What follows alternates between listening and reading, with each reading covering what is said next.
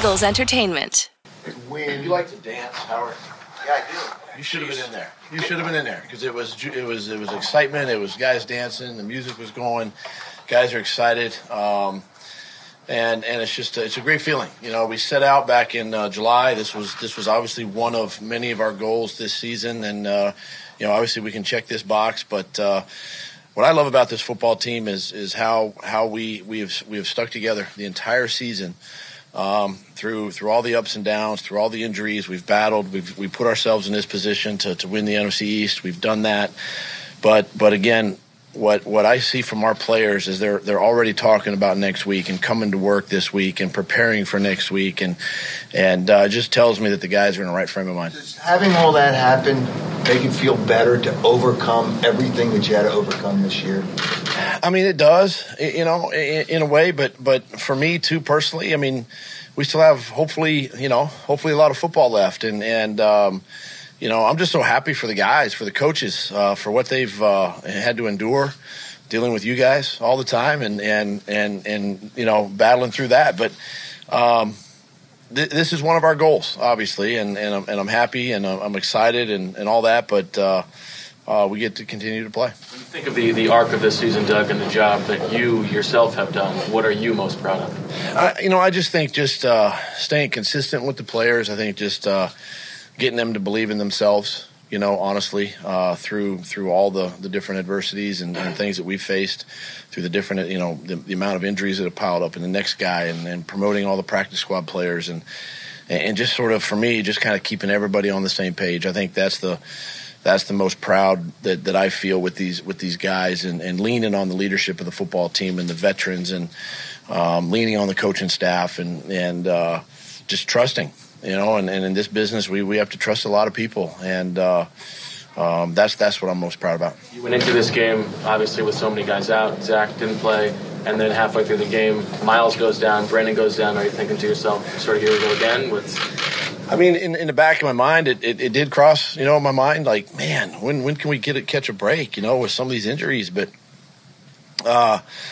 you know, it's just Boston stepped up. You know, Vinny stepped up. Derek stepped up. I mean, you could just go right down the list with the guys, and you know, I guess that for me, that's what I'm most proud about, is how these guys respond. Do you have anything preliminary on either Sanders or Brooks? Not yet. Obviously, we'll get more tomorrow when we get them in and get them checked out, but nothing at this point. Does this feel different from 2 years ago? I mean, obviously, at the end of the regular season 2 years ago, you already knew you were in, and so you didn't have to play your way in like this. But does this feel sort of like the adversity? You didn't have your quarterback then. This time, that's almost all you got, aside from your first-line guys. I mean, how does it feel? I mean, yeah, I mean, it feels great, honestly. You know, I can remember back to 17, and we were the number one seed, and at the time, I think we were the worst number one seed, quite honestly. And we didn't have a shot as a one seed. So, you know, now we're a division winner. We're the 4th seed, I guess, and probably still don't have a shot. But that's okay. We're going to go to work this week and prepare whoever we get, and get to play in front of our fans next weekend, and that's. Everybody's record is 0-0, so that's what we focus on. There was a point during this game where Dallas Goedert was the only. There was a point during this game where Dallas Goedert was really the only guy on the field, skilled player on the field that was on the active roster week 1. So what does that kind of say about Carson Wentz and his ability to sort of adapt all the guys that have come in and be able to produce with you know, all these new faces? I'll tell you this: Carson's a part of it, but I commend my coaching staff on offense. I commend Mike Groh for putting plans together to help these players play and be successful. Carson Walsh for putting them in the right positions to be successful. For Justin Peele to coach up the tight ends in the run game and the pass game, and you know, Deuce to get Boston Scott caught up to speed, and you know, Coach Stoutland to get a Matt Pryor ready to go, to get a Nate Herbig ready to go.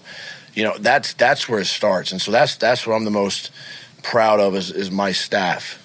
Carson's a part of it, right? And you know, he is really, I think what we've seen here in the last month is how he's really embraced his role, how he's sort of, you know, grown up, you know, with our offense, with playing this game, and just helping us win the East. More than just from a football standpoint?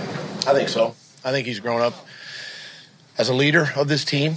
You've seen it here now the last couple of games, how he's really just put the team on his back and said, hey, follow me. And I think that's a sign of growth and a sign of maturity. I spent 8 years in Green Bay with Brett Favre, and that's what Brett did. Brett just put the team on his back when the chips were against us and he said, hey, follow me. And that's what Carson can do. And the guy's really, and I have so much faith and trust in him that I can call almost any play. And he's either going to make that one work or he's going to get us into a better play. And so he's really grown up that way and really matured that way in this league and just really turned into a pro. How much has it been the younger players believing in him, Boston Scott, Greg Ward, and others? And that's the thing is they look. I mean Carson's only year 4, and they're looking up to him like he's a 12-year vet, and I think that they look to him for that leadership, for that guidance, for help me when I'm on the field, and that's what we see during practice during the week. That's what we see during games.